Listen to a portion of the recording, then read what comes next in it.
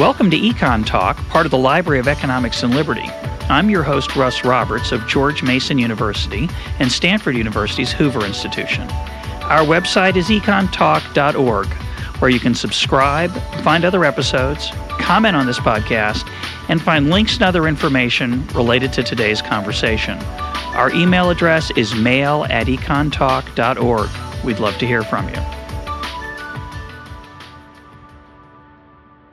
Today is October 11th, 2011, and my guest is Valerie Ramey, Professor of Economics at the University of California, San Diego. Valerie, welcome to Econ Talk. Oh, thank you for having me.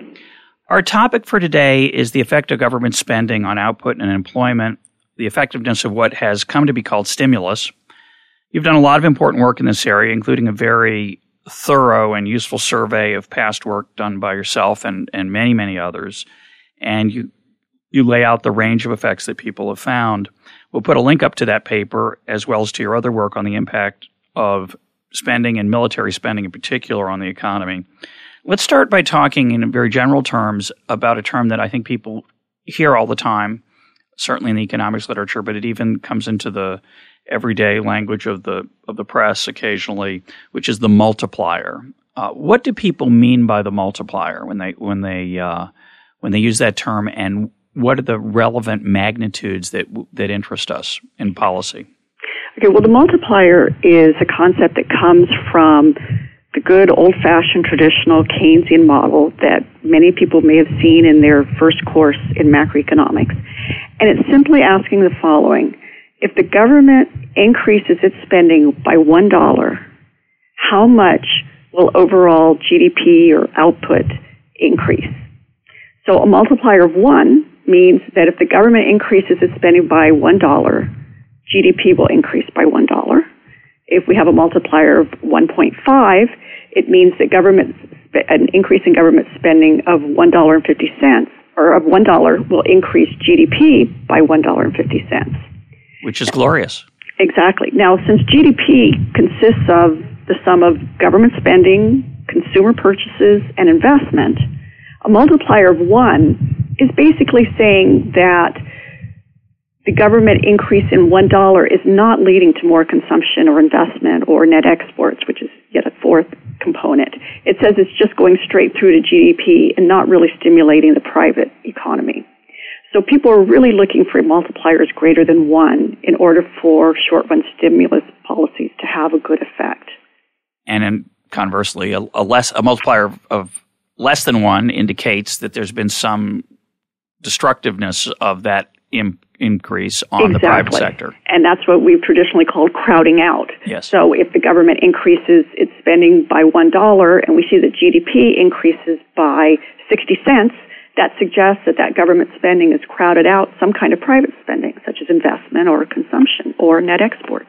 And one of the confusions in thinking about this carefully, of course, is that measuring that and drawing policy conclusions from that magnitude is going to depend on how the government spending is financed. And if the financing is debt financed, there's presumably future taxes that are going to have to be raised that have their own independent effects. So when we're talking about a multiplier of less than 1, equal to 1, or greater than 1, we're usually ignoring any future impact from tax increases unless they're anticipated. Is that a fair summary?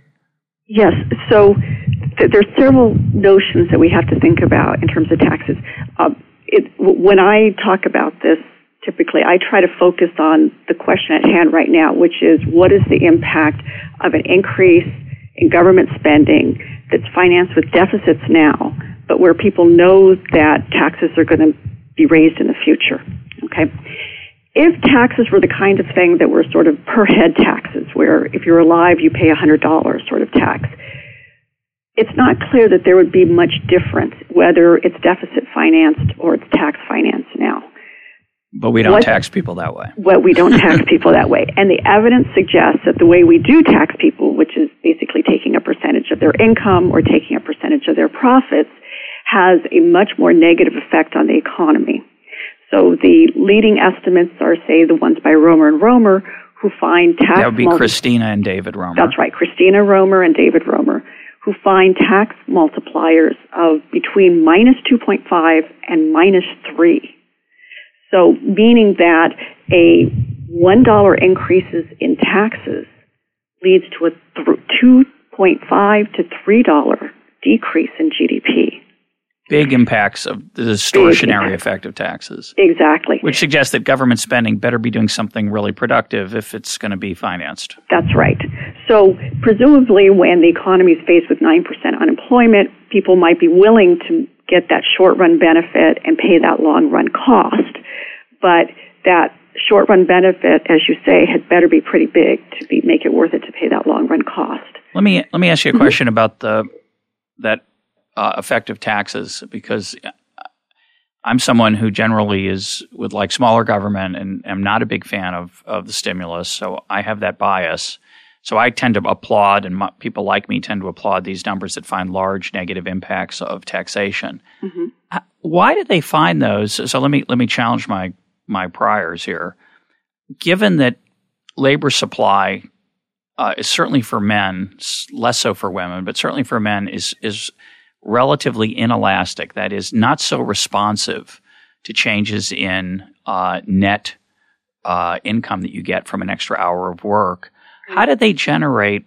What's going on? What's the underlying economics for why taxes are having such large negative effects? And just to make it clear, the argument is that when you take away a portion of what people earn, they're going to respond to that by not working as much, and the economy will get smaller, and that's going to offset some of the gains that the Keynesian multiplier promise.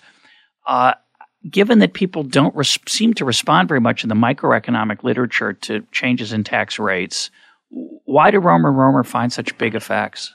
Okay, so they haven't looked at it, but here's the following speculation based on what we know from various empirical studies in the literature. So you're absolutely right. If you look at a typical full-time employed male, we know that they do not shift their hours much in response to changes in tax rates. So you're absolutely right on that. However, now more studies have looked at what we call the extensive margin, which is not just changes in hours while you're employed, but rather your movements in and out of employment, and in particular at both ends of the life cycle. So, for example, people in Europe, on average, work fewer hours over their lifetimes than people in the U.S. And they're taxed a lot more. And they're taxed a lot more. Excuse me, at a higher rate. Exactly. Edward Prescott first made this point, why do Americans work so much more than Europeans? And he argues that it's because the difference in the tax rate.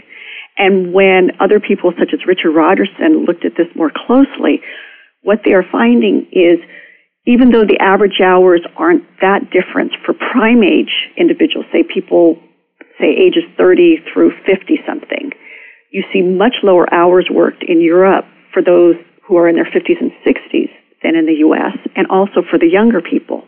So what we're seeing is sort of movements in and out of the labor force in a way that seems to be a response to different tax rates.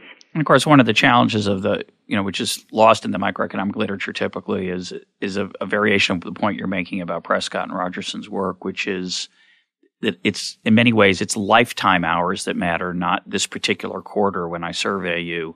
And high income, high productivity folks, not the same thing, but people who are both, those folks tend to work very hard while they're working and retire earlier than people used to do in the past. So it looks like they're not responding to incentives, but they are. Just you have to look over the whole lifetime. Right, exactly. And it's not just sort of taxation of labor income. When Romer looked at tax increases, they didn't distinguish what kinds they were. So some of them could have been taxes on firms, variations in investment tax credits. So these tax effects could be working through job creation. And that when you raise taxes, there are fewer people, say, who decide to start up businesses. Profits are lower, so they want to hire fewer workers. So overall, the growth in job creation might be made lower by the increase in tax rates. And that could also explain why the tax multiplier is so negative. Yeah, for sure. So let's talk for a minute before we get to what you've found in your work and what others have found. And I want to look at the general empirical challenge of trying to assess the impact of government spending on the economy. Every once in a while in this program, I make the joke, which I have to repeat. It's painful, but I have to repeat it, which is, how do you know economists or macroeconomists have a sense of humor? And the answer is they use decimal points. So, obviously you have to use a decimal point when you're under 1, but when you're over 1, for example, I think the administration's estimates of the impact of the stimulus, which were, I think, written by Jared Bernstein and Christina Romer, the same one of the Romers we've been talking about, they used a multiplier, I think, of 1.52, not 1.5, but 1.52 or 1.57 in some of the estimates I saw. So that's a very precise estimate of something that I think we're going to learn is hard to measure precisely. But talk about the general challenge. What you're trying to do in these kind of empirical exercises when you're trying to assess the impact of government spending, you're trying to, quote, hold everything else constant or control for it statistically and assess just the impact of government spending. Why is that so hard to do with any precision? Okay. The main reason that it's difficult to do is that economists are not allowed to run experiments on the economy. Okay. Darn. So think of the example. So I was at the IMF a couple of weeks ago, and I said, ideally, the IMF would go out and take a bunch of countries that were similar and put in some control variables, and then randomly assign countries to those who would have a 2-year increase in government spending that was known to be temporary, deficit financed, and taxes would go up later to finance it. And then the control group of countries wouldn't have anything like that happen. Then 2 years later, the good statisticians from the IMF would go in and run some very simple statistical analysis to see what was the difference in the growth rate in GDP in the countries that were the treatment group, where government spending was just randomly increased, compared to those countries where it didn't.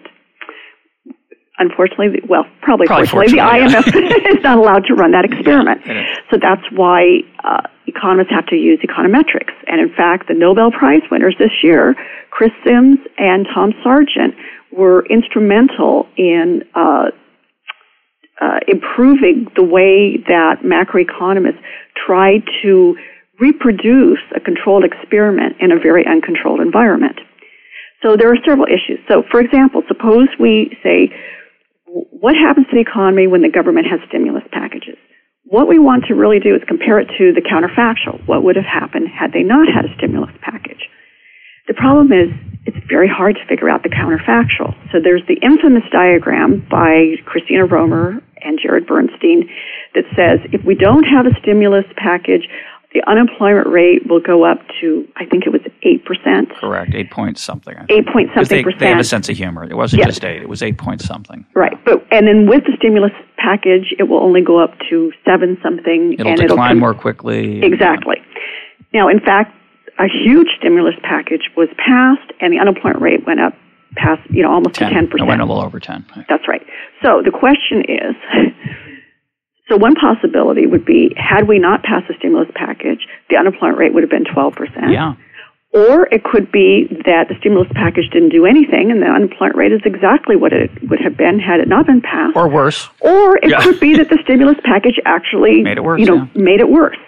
It's so hard to figure out what the counterfactual is, and that's the statistical challenge that we face as economists, and that's why people are giving so many answers. It's not that they're doing wrong techniques. It is that it is very hard to get a handle on this, and there's no one way to do it. It's also a simultaneity problem, which is that, I'm just going to mention this, so we'll get into it in a little more detail, but of course, when a government decides to increase spending, how it does it, and what it does alongside that in the monetary area and in tax policy and in regulations and everything else, of course, is all going on at the same time. Absolutely. And you can't always control for that. First of all, you can't always control for all the things that have changed. That's one of the general problems when you have a multivariate world, a world where more than one thing changes at the same time. But worse than that, you've got causation running in both directions. Exactly. You could have the economy doing really poorly, encouraging stimulus, leading you to a false conclusion that stimulus causes the bad economy, or vice versa. The economy would have covered anyway, and then the stimulus looks like it, because correlation is not causation, you could falsely conclude that. So to put it in layperson's terms, you have a big, messy set of real-world complexity, and you don't have data on everything, and you've got to do the best you can. So, before we go to your particular work, two special challenges in these empirical measures. One of them is expectations, which are never observed directly, but of course matter. People look ahead. And the other is timing, which is related to expectations. In your work, you spent a lot of time worrying about when did those expectations really have a chance to form. Let's talk about expectations generally for a minute. There was a big debate in the 80s in the economics literature, which is now, of course, coming back to life, about when future tax increases would induce behavior now. What we talked about before, when we talked about the Romer coefficients or the negative tax multiplier, you were just looking at the fact that, when a tax increase comes, people respond. Right. But in fact, a lot of people argue that they respond now even though the tax increases are coming later, and the same would be true for changes in government spending. Why are those expectations relevant, and how can you possibly measure those effects accurately? Okay, so let me give two examples where they're relevant and then talk about trying to measure them. So let's talk about taxes. Suppose that you were told and you believed that taxes would be unchanged this year. So let's take sales taxes, actually, because that's really clear. That sales taxes are going to stay where they are this year, but that next year they're going to go up to 15%. Yeah, I'm good at that one. Yes. If you were somebody who was thinking of buying, say, a major durable good such as an automobile, that sort of thing, next year, what would you do? Try to move it forward. You would try to move it forward. So, in fact, you would get thinking that taxes are going to be higher next year can actually spur the economy this year. Now, consumers will pay attention to this sort of on the margin. People will often change their purchases by several months. But for the most part, consumers don't spend as much time on this. But businesses really pay attention. And some of the work by Christopher House and Matthew Shapiro shows that the phase-in of some of the Bush tax cuts, the particular parts on business, actually led the recovery from the 2001 recession to be slower than it otherwise would have, because people were waiting for those tax cuts that they knew were going to be phased in the future. Yeah, that's fascinating. I wonder how robust those findings are, but it's certainly it's a real effect. The question always is, how big is it? Yeah, how big. So then the second thing is with respect to government spending, and that's where I've been doing work. What I found is that when there are major increases in government spending that are anticipated, that everybody is paying attention to, and the major increases I'm thinking about are the lead up to World War II, what happened when North Korea invaded South Korea in June 1950, the Vietnam War getting off, and Carter-Reagan buildup, as well as 9/11, that even though government spending cannot increase much in the short run, people know it's going to increase later, and firms start gearing up. Consumers start responding, is what I see in the data. So even though you don't see the government spending increase right now, it's that anticipation of the future increase that leads to a change in behavior now. And it affects how you measure the impact, because if the change has already taken place and you start to measure it from that baseline, you're going to get a very different estimate than if you start at the right time. Exactly. So the standard way of doing this takes the change in government spending itself to be the news about the news about what's happening, right? And therefore, they're using the wrong baseline because they're looking at it from that point in time. What I did in my research was to go back to Business Week for the most part, but also New York Times, and look at where Business Week was predicted a major change in the path of government spending, and then use the variable at that point, and found that the economy started responding right away. Which is really incredibly clever and interesting, and could actually be true. The reason you looked at now we're going to segue into your work. Okay. One of the reasons you look into military spending, obviously, and other people, you're not alone in doing this. A number of researchers have tried to just look at military spending because that has the best claim to being endogenous. It's an exogenous, meaning not complicated by this possible two-directional interaction between government response and the state of the economy, that it's independent, it's closer to a natural experiment, correct? Exactly. So particularly the big buildup. So I tried to focus on ones that were driven by external military and political events. Now, during normal times, what I found from reading Business Week every week from 1939 to the present. Lucky you. That's almost as impressive as Alan Meltzer's reading of all the minutes of the Federal Reserve since 1913. Not quite as impressive, though, but it's still very impressive. I would rather read Business Week. I think it was a little bit more exciting.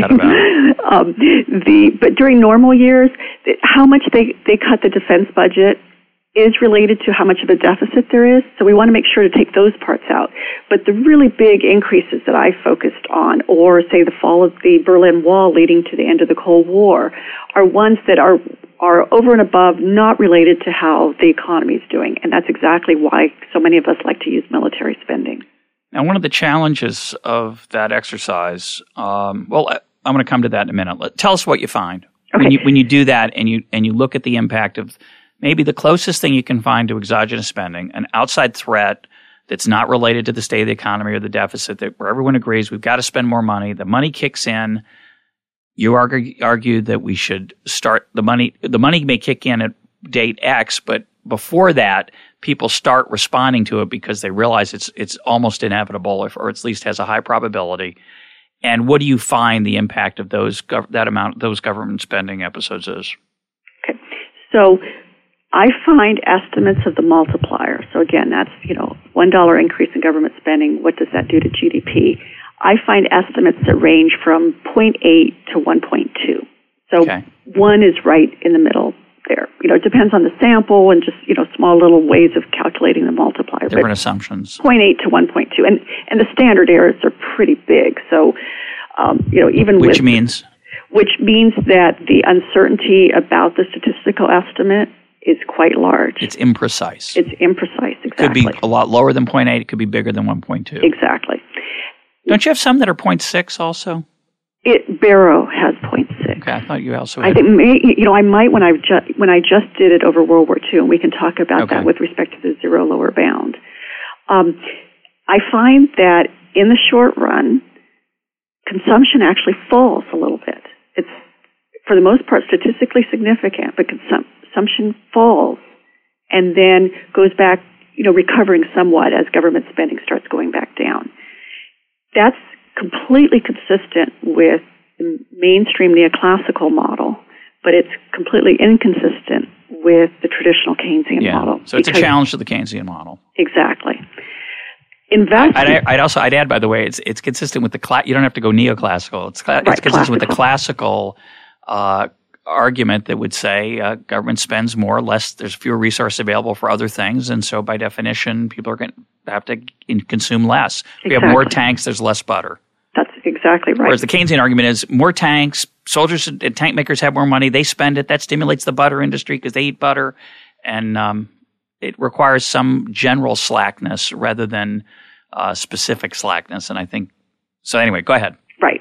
So on investment, I tend to find that investment actually goes up at first and then falls, and that's actually also consistent with the neoclassical model. Private investment, you're talking about. Private investment, because initially firms know that there's going to be an increase in government spending, and they actually want to increase the number of factories they have.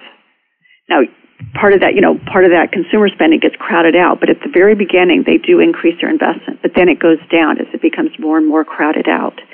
And that's because there's more steel going into tanks and there's less available to build a factory, et cetera. The price goes up.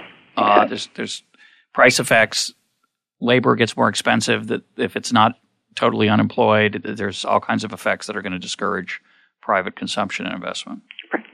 Also, I find that hours worked does increase, employment increases, but real wages measured at the firm level, so it's sort of the wage of the worker divided by the price of your output, those actually go down as well, is what I found in my work. And don't you find that most of the employment increase is government employment, not private? Yes, so that's my more recent paper, the working paper, where I sort of changed the question a little bit because it became obvious as we were going through this recession, and I don't even think what we have now be called a recovery. It's sort of just staying near the bottom.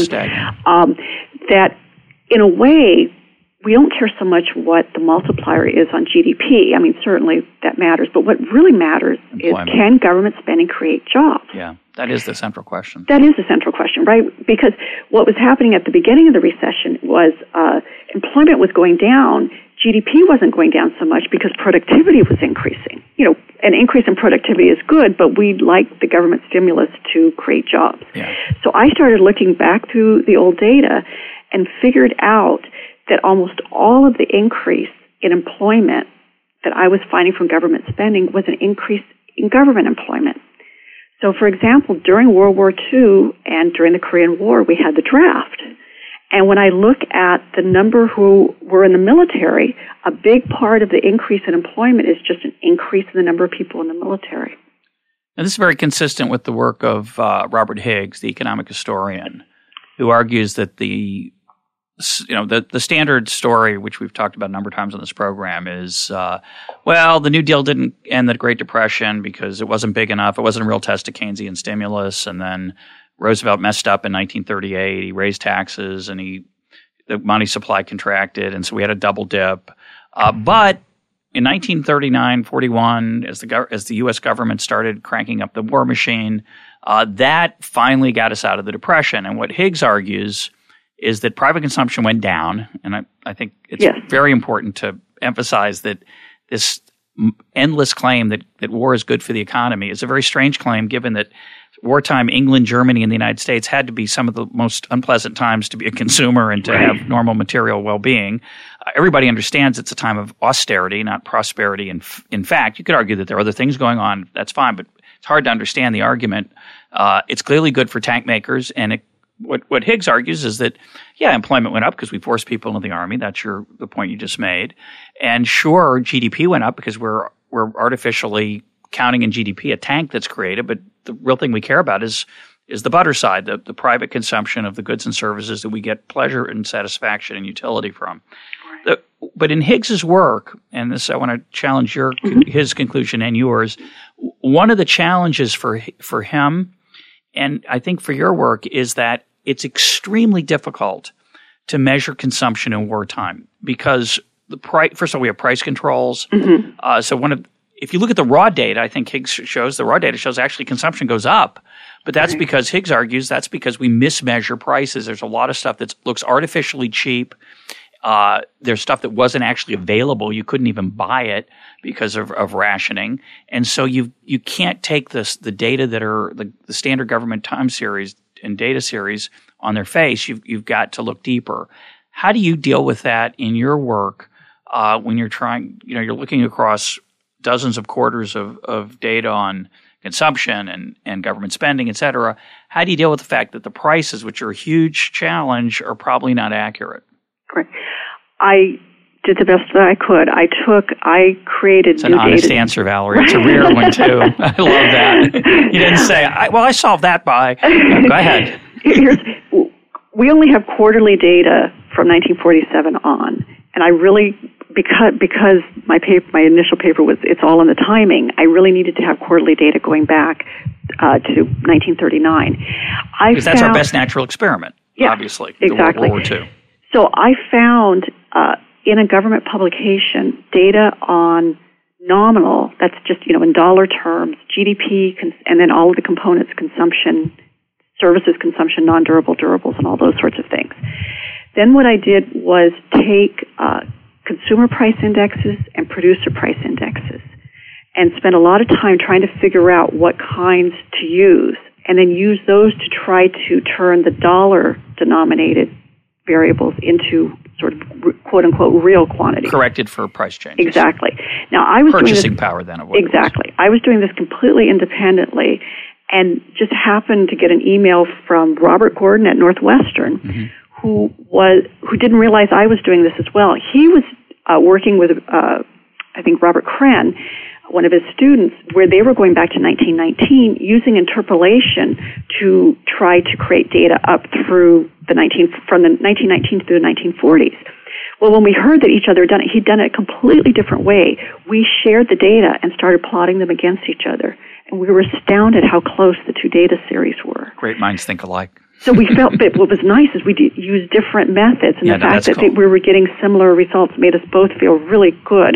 It gives you, it's some benchmark at least. It's some benchmark. Yeah. But to be clear, neither of us is dealing with the fact that there was indeed rationing. And there was very severe rationing on durable goods such as automobiles. Basically, the automobile manufacturers stopped making automobiles and started making tanks. Sure. So consumers, at any price, consumers could not buy a car. There were also tires and rubber and, all the standard things one hears. Sugar. Yes, sugar. So the rationing started going in spring 1942. I'm still seeing somewhat slower growth of consumption even before that. Okay. So it gives you a little bit of justification. I think the rationing did some of it. It certainly dampened it somewhat, but I think that we would have seen the dampening. And even when I omit World War II and just have Korea and on, I'm finding the decrease in consumption as well. So that raises an interesting question, and I don't know your work thoroughly, and so maybe I missed this, but one of the more fascinating natural experiments that is just, I think, starting to come out in the blogosphere and in some essays and journals is the post-World War II period. Not World War II, not Korea, but 1945 and 1946. Yes. It was an incredible natural experiment. Government spending falls by 60, 70%. The Keynesians of the day, including Paul Samuelson, who becomes one of Keynes' great champions, the Keynesians of the day predict a horrible contraction, a depression. Samuelson predicts the worst depression we will have ever seen if we let government spending fall in the aftermath of the war without planning for that. Of course, that planning does not take place. Government spending just plummets. Millions of soldiers, some go on to get to school through the GI Bill, but millions of soldiers and production workers from military spending are suddenly on the looking for work, and incredibly, job creation takes off like crazy. Right. So, in that time period, that's in your data, correct? Yes. And so do you have – and by the way, the standard Keynesian response ex post is, well, there was a lot of pent-up demand. Well, yeah, there was a lot of – that was easy to say ex post. Ex ante, they didn't seem to notice that as the possible response of the economy. But more importantly, the reason there was pent-up demand is because you couldn't buy stuff, not because of rationing, but because the steel wasn't available to make the cars. That's why there was rationing. Rationing wasn't some exogenous thing. So do you have anything to say about that contractionary period in government spending? I think that period is very interesting. In fact, I've discussed that period in some of my discussions of other people's government spending papers. Just to give you some of the numbers for the audience, in mid-1945, the military employment was 12 million. By mid-1946, military employment was only 3 million. The civilian labor force in 1945 was 55 million. By mid-1946, it was 60 million. So the total labor force shrunk by 6%. Part of that reason is because the women who'd flowed in to help out with the war effort then flowed back home. Yeah. But some people went to school. Exactly, but you still had a surge in the civilian labor force by 5 million, which was 9%. And when you look at what happened, the unemployment rate went from plummets, basically, the unemployment rate went from about 1%. I know, it goes up a little bit. To a peak of 5%. And the question is, how did the U.S. private sector absorb so many workers so quickly? The most recent Journal of Economic History has a paper on this, and unfortunately I don't have it in front of me. We'll find it. We'll put up a link up on the web. Where they said it was export demand because much of Europe's capital stock was destroyed. The U.S. had a big surge in its export markets, and that was one of the prime movers. This person went through input-output tables. It seems to be a really nicely done paper. I've only had a chance to skim it, but found that there was basically a big surge in demand, and that led to the extra job creation. Yeah, the problem with those kind of explanations for me is always, ex post we can look back and find it. Right. If there hadn't been export-driven, maybe it would have been driven by another part of the economy. My answer, which is not very helpful but still could be right, is there are times when the economy works well and there are times when it doesn't. When it works well, it's easy to find a job. When it doesn't, it's really hard to find a job, but we don't really understand those differences. I always use the tech bubble, or whatever you want to call it, the tech boom and bust. Right. In 2000 or 1999, if you were a skilled person at some aspect of the web, you made a lot of money and people were desperate for your services. 2002, that wasn't so true anymore for a whole bunch of reasons, but it still wasn't that hard to find a job. Right. And people, before the recession hit in 07, they quit their job with not a great deal of fear because they thought they'd find another one. Or if they lost their job because their firm went bust, they knew they could find another one if they had skills. Right. That's not so true right now. And it just, I don't think we have a very good understanding of why that's the case. Right. But let's go to the literature, which, again, you've done a really magnificent job surveying, and I suspect you've actually read the papers, yes. which would put you in a different group from myself. You survey a great deal of work. Your technique, you're focusing on military spending. Mm-hmm. You're using a particular style of equations and econometric estimation. Other people look at different measures of government spending. They use different statistical techniques. And so there's a much wider range than 0.8 to 1.2. What do other people find? Give me a feel. Okay. Give us a feel for the range. All right. So one of the points I make in my paper is that the range within papers is often as big as the range across papers. Explain that. That's a very important finding, actually. Because it often depends on the sample period. So why does sample period matter? Well, so for example, if one includes Korea, government spending went up a lot, so it's great to include it. But in contrast to current politicians, the leaders back then felt that if one had a high debt to GDP ratio, which of course the U.S. had after coming out of World War II, that any increase in spending had to be financed by an increase in current taxes. So the problem is does Korea have a smaller multiplier because the multiplier is small or because taxes were increasing? So including or excluding Korea can make a difference. So somebody is reporting on their findings. Exactly. One of their findings might include Korea. One of their findings would exclude it, and that gives you a big range within that one paper. Exactly. The other sorts of possibilities are just different specification. For example, it's a much older paper, but I hope to see more of the current papers doing this. This is by Davis, Lugani, and Madhihara. It was never published, but Steve Davis of the University of Chicago was one of those co-authors. And when they were looking at the effect of military spending across states, and they found that whether they used one employment survey that looked just at establishments versus a household survey that in some measure counts more workers, right, that they got very different multipliers in terms of jobs. Sure, you would. Yes. So the range, within that paper was just huge. Just because it would depend not on these issues about cherry picking or making a decision about when the study what period it should examine, right, but just what source you use for hours or employment. Exactly. Fascinating. Yeah. Another example is a recent paper by Auerbach and Gorodnichenko, who are both at Berkeley, where they were looking at the very interesting hypothesis that the government spending multiplier might be greater during recessions than during expansions. And that has a lot of intuitive appeal because during recessions there are a lot of unemployed people. Sure. You might get less crowding out. Yep. When they run their baseline specification, they find multipliers of near zero during expansions and multipliers of 3. Yeah, 3. During recession. 3 point what? Come on, Valerie. They don't say 3. Is it 3.7? I can't remember. But it's not 3, is it? There's a decimal point. Right. Oh, right. Yes. I tend to round because I don't believe the decimal points.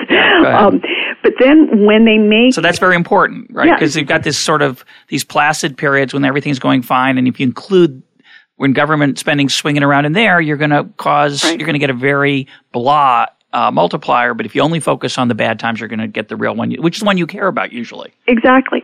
But when they make a change in the specification, and this has to do with a highly technical kind of point, but it's in their baseline specification, they do not allow the increase in government spending to move us to a different regime, because they do this with sort of a regime switching model, where in fact you would think when you're in a recession, the typical recession doesn't last very long. So you tend to expect to get into an expansion before too long.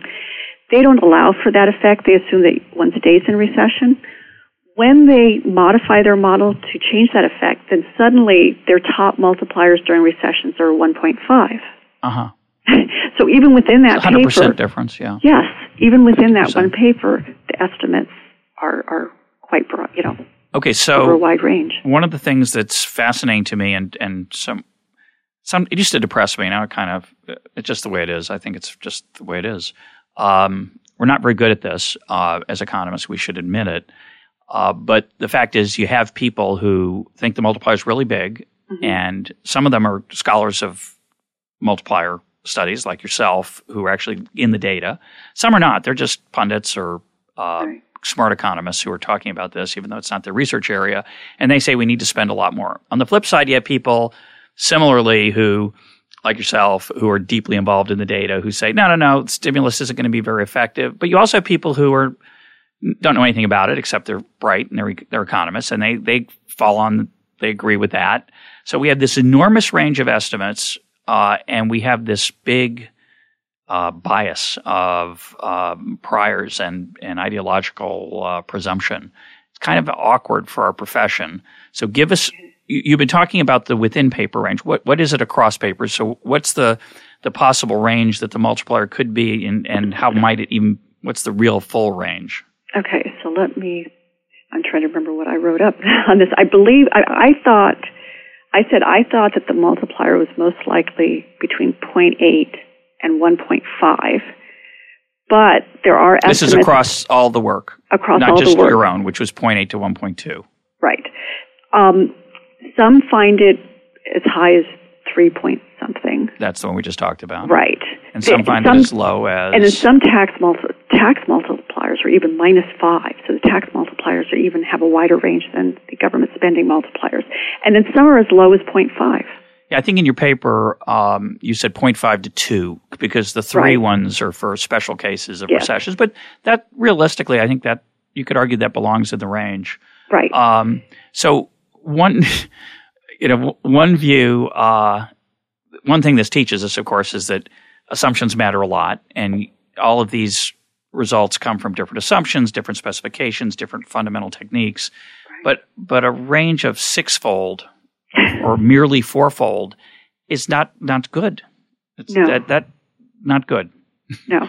As one economist, or I believe it was Roger Farmer at UCLA, when we were initially talking about the stimulus, he said, can you imagine if the Pentagon called over to the physicists and said, what's the key physics equation behind this nuclear submarine? And they said, the estimate's 0.5, maybe 2. Would they build nuclear submarines based on people giving them those kinds of answers? And one thing we haven't talked about is recent work of Alicina and others that actually finds that government contraction expands the economy, similar to what we talked about with the post-World War II period. Right.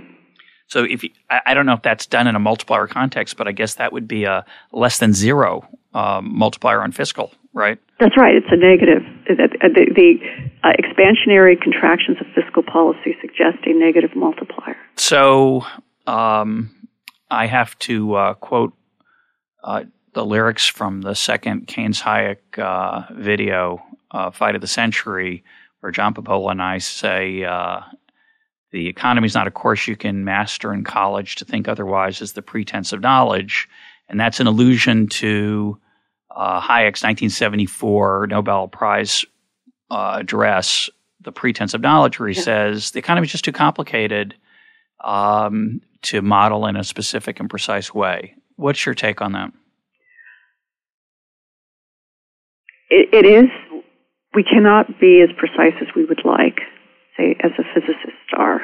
However, we can come up with parsimonious models that are a reasonable approximation to the economy, and they can give us much more insight than just shooting from the hip. Well, what's the evidence for that latter part of your statement? In other words, I accept the fact that we know more about the economy than we did 80 years ago. Right. I just last week, if all goes well, and this podcast comes up when I think it gets posted, when I think it will, it'll be a week after I interviewed Nicholas Wapshott, who's the author of this new Keynes Hayek biography. And one of the things that you have to notice in there is that economic debates in the 30s about macroeconomics were so frustrating because people couldn't even agree on what the terms meant, what was meant by investment. We've made some progress. We've certainly made some progress in what doesn't work. But is there really any difference? Aren't we still shooting from the hip when we've got a 0.5 to a 2.0 and we've got to decide whether to pass some package of increased government spending? Do we have any scientific, unbiased way to assess its impact ex ante? An unbiased scientific way. You're right that I think that sometimes researchers' biases come there. We do have a range. Nobody's saying it's 10. In the standard Keynesian model, the simplest, they often have multipliers of 5. Very few people are suggesting that, and most people don't believe that.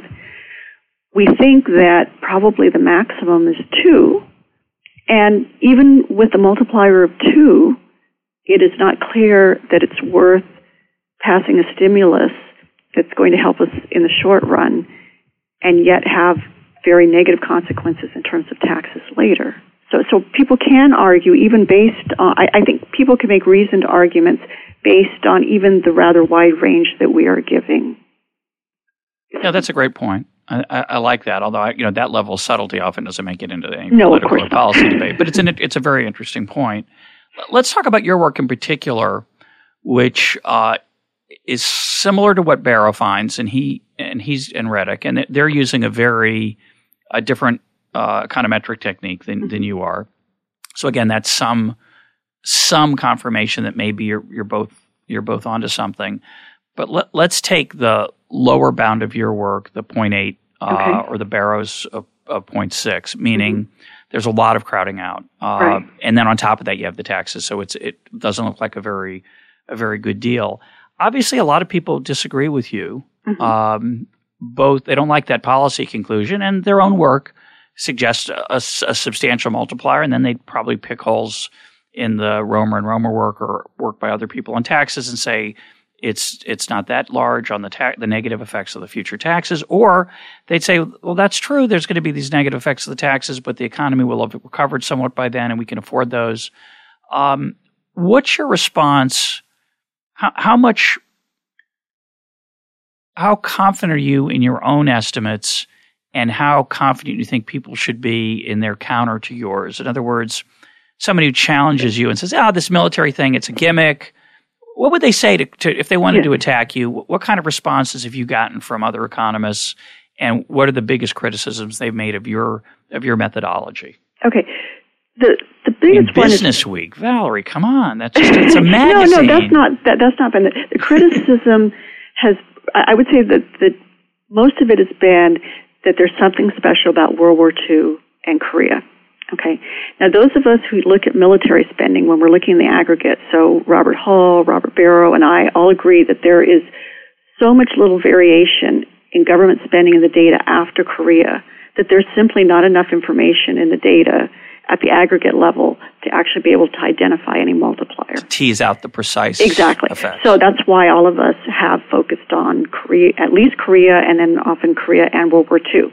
So the key criticism is we don't want to know what the multiplier is during a period when there's a big draft and there might be other things going on. People worried about, the Soviets during Korea, worried about Nazi Germany during World War II. There were so many other things going on, rationing, that this only gives us the answer on average over the history of the U.S. back to, say, 1939, what has happened. That's not necessarily the answer for what happens if the government raises government spending for 2 years to get us out of a recession right now. Fair enough. That's the best critique of why you might not want to apply the multipliers I've estimated based on historical data to a particular policy that we're considering now. Well, that's a good point. Of course, the challenge there is, it reminds me of a paragraph I'll post on this podcast website, where the CBO, one of the great myths of the current crisis is that the CBO found that the stimulus worked, and they estimate it created, say, 1.x to 3.y million jobs, the stimulus package of 2009. When you actually look at what the CBO did is they took the multipliers that they had used to predict the effect of the stimulus, and they re-multiplied them times the actual levels of spending rather than what they thought they would end up being. So they basically took a forecast and they redid the forecast and said that's what happened, which is horrifying and dishonest when it's used by other people. They're very honest about what they did. Right. They add a paragraph, which I absolutely love, which is they say, now some say we should have actually looked at what happened. We should have gone and seen what happened to employment and what happened to output in the aftermath of the 2009 stimulus package. And they concede with remarkable honesty, and it's something I think everyone should clutch to their breast. They concede, well, that's really hard to do because to estimate the effect of the stimulus on employment, we'd have to know what path the economy would have taken in the absence of stimulus, which is what you pointed out a long time ago. The counterfactual. And they basically say, well, that's too hard. And so we didn't do that. We used the models that we already had from the past.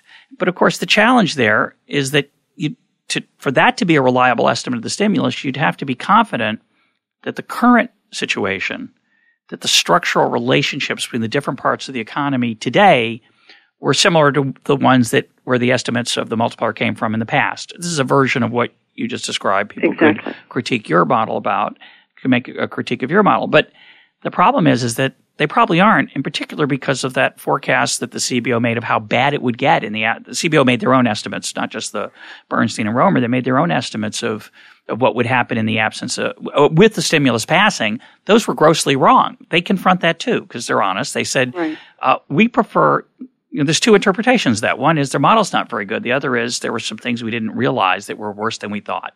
Strangely enough, they went with the second hypothesis rather than the one that the model's not very good. But there's this recession, like every recession, is special. Right. It's driven by debt, a debt overhang, a destruction of balance sheets of homes, households, and businesses. Maybe everything goes out the window. And this, again, I think comes back to Hayek's point that the economy may just be too complex to model with any precision. That's right. Well, let's close with a little discussion of Tom Sargent and Chris Sims. We are taping this on October 11th. It's the day after the Nobel Prize was awarded to both of them. What are their contributions, in particular for the area that we're talking about? Why are they important to your work and the work of people like you? Okay. We're doing these large macroeconomic estimation challenges. So let me start with Tom Sargent's contribution. So he has many, many contributions, but let me just focus on one thing. Previously, Robert Lucas, who won the Nobel Prize several years ago, argued that it did not make sense to analyze the effect of policy by simply running a regression on historical data and not taking into account what the expectations about the permanence or temporariness of that policy were, and then just bringing that to the present. So, for example, all of the big econometric models of the 1960s and 1970s would estimate consumption functions and look at how, on average, how taxes had responded in the past, how taxes had affected consumption in the past, and then would use those estimates to make predictions about what some current policy would do. So you can see, so it was very, very relevant for policy. So that was called the Lucas critique. So Tom Sargent came up with ways because he said that those estimations ignored the fact that a permanent versus a temporary tax increase should have a very different and did have a very different effect on consumption. You were lumping them together, right? Exactly. Yeah. Go ahead. So Tom Sargent figured out ways to estimate relationships in the data that took into account that sort of the process of taxes might differ over time, or that the processes of government spending might differ over time. And the way to do that was to estimate what we sort of call deep structural parameters, sort of the average preferences of individuals in the economy, or what the production function looks like in firms, and then take those deep parameters and then build back up so that we could analyze changes in policy policies that were different from what we had seen historically. So Tom Sargent, one of his big contributions was allowing us to do that empirically, which is completely relevant for what we're trying to do now with the stimulus package. Chris Sims was also working on this, but came up with a nice way to sort of summarize data in something called a vector autoregression, but that allowed you to... And if you Google that, you'll get to the Wikipedia page, and yes. Unless you already understand it, you're going to struggle with it. So right. It's hard. It's a hard thing. Go ahead. Yeah. So so that was a way to do it, and he figured out ways to sort of identify when you could have sort of an unanticipated increase in government spending or taxes, and then plot out, on average through history, what happened after there was one of these unanticipated increases in government spending, whether it was more permanent or temporary on average, and how GDP and consumption and those sorts of things, of how the paths of those variables changed as a result of this policy change. So he gave us sort of a somewhat different way of estimating these, but they all took into account the Lucas critique and the need to have things be exogenous, and the kind of method that one of the big debates in the government spending method is a paper by Olivier Blanchard, who's now the chief economist for the IMF, and Roberto Perotti had used a standard Sims vector autoregression for the way they estimated government spending shocks. And what I had said was, well, that way of doing it didn't take into account the anticipation. So I came up with my new variable, which was news, but then just augmented a Sims-style vector autoregression and then looked at the effect when news arrived. So I'm mostly using what Christopher Sims, what his principal innovation was when I look at the effects of multiplier, or the effects of government spending. Is there any, silly question, I'll rephrase it. What controversy surrounds those techniques that Sims champions? Okay, so there are quite a few. So, for example, something that we've seen recently, and I've seen in several other debates, is that sometimes if you don't estimate the vector autoregression correctly, if you don't include the proper variables or the proper lags in these, you can get results that are very misleading. So, for example, what some people are doing are saying, suppose that I know what the economy is. They write down a model of the economy. Then they generate artificial data from this economy and then say, what if I go and run a vector autoregression on that? Will I get the right results? Given that I know what the results are. I've cooked it up to that I should be able to identify them. Exactly. And sometimes, depending on how one specifies, sometimes you can get very close to the right results, but sometimes you can be very far off. And that's been one of the big critiques of the vector autoregression. Yeah. Coming back to Hayek, Hayek was very critical of what he called scientism, the use of what looked like science, either in terms of jargon or statistical techniques or mathematics, applied to things that they maybe were not appropriate for, such as economics. In his view, obviously, right. The majority of the profession does not agree. So let me ask you a question, a different version of what I was maybe trying to get at before. Those who are listening who are not professional economists don't know the amount of work that you put in to do the kind of estimates that we're talking about. Just the reading of the Business Week. We're talking. There's a lot of work. Obviously, there's judgment calls you have to make along the way. But people like you, people like Tom Sargent, Robert Lucas.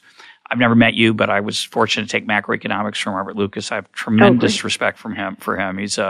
He had a deep and inspiring dedication to the truth. He was not a man of fads or the short-term clever answer. He was deeply interested when I was fortunate enough to be around him, understanding how the economy worked. And I've seen Sargent a few times in action, and he exudes the same kind of genuine scholarship and incredible tenacity and intellectual rigor. And I so want to believe that the kind of careful and detailed work that people like you and Lucas and Sargent do, I don't know Sim's work, but those three and many, many others in the field are advancing our knowledge. And yet we've got this enormous range. Are you optimistic about that range might narrow down the road? Or are we really in a world, and this is related again to the point I made before, we're really in a world where every case is different. that the reason we don't really understand fiscal policy very well is just because the world's too complicated. What do you think? I am optimistic that the range will narrow. You have to understand that from the 1970s until just a few years ago, studying fiscal policy was considered a backwater in economics. And when I was doing it in the late 1990s, everybody else wanted to study monetary policy, and I felt, why am I studying fiscal policy? No one's paying attention. Now we're having a resurgence. Happy for you. Yes, thank you. We're having a resurgence in studies on this, and I'm learning a lot from reading the papers of other people who get very different multipliers. And I think, with the way scholars work, they talk to each other, they learn from each other's work, and you can think of it as a mass of people with, different initial estimates learning from each other's work. And I think that we can converge to a narrow range, or at least feel more certain about the range that we do have when one number applies versus when another number applies. And my advisor, Robert Hall, when he taught, would make the analogy to medicine that right now economics, we've finally figured out that putting leeches on the economy is not a good idea. We're still have far to go, but I think that to the extent that we try to use scientific principles, I think that we do make progress on how much we know. And if we compare medicine to how it was even 100 years ago, there's been so much progress made. The human body is enormously complex by some measures, maybe just as complex as the economy. And even though we can't find a perfect model to describe it, having some kinds of useful approximations that get to the essence of the key parts that will help us predict will help us make better predictions about the economy and help, to understand it better. My guest today has been Valerie Ramey. Valerie, thanks for being part of Econ Talk. All right. Well, thank you for having me.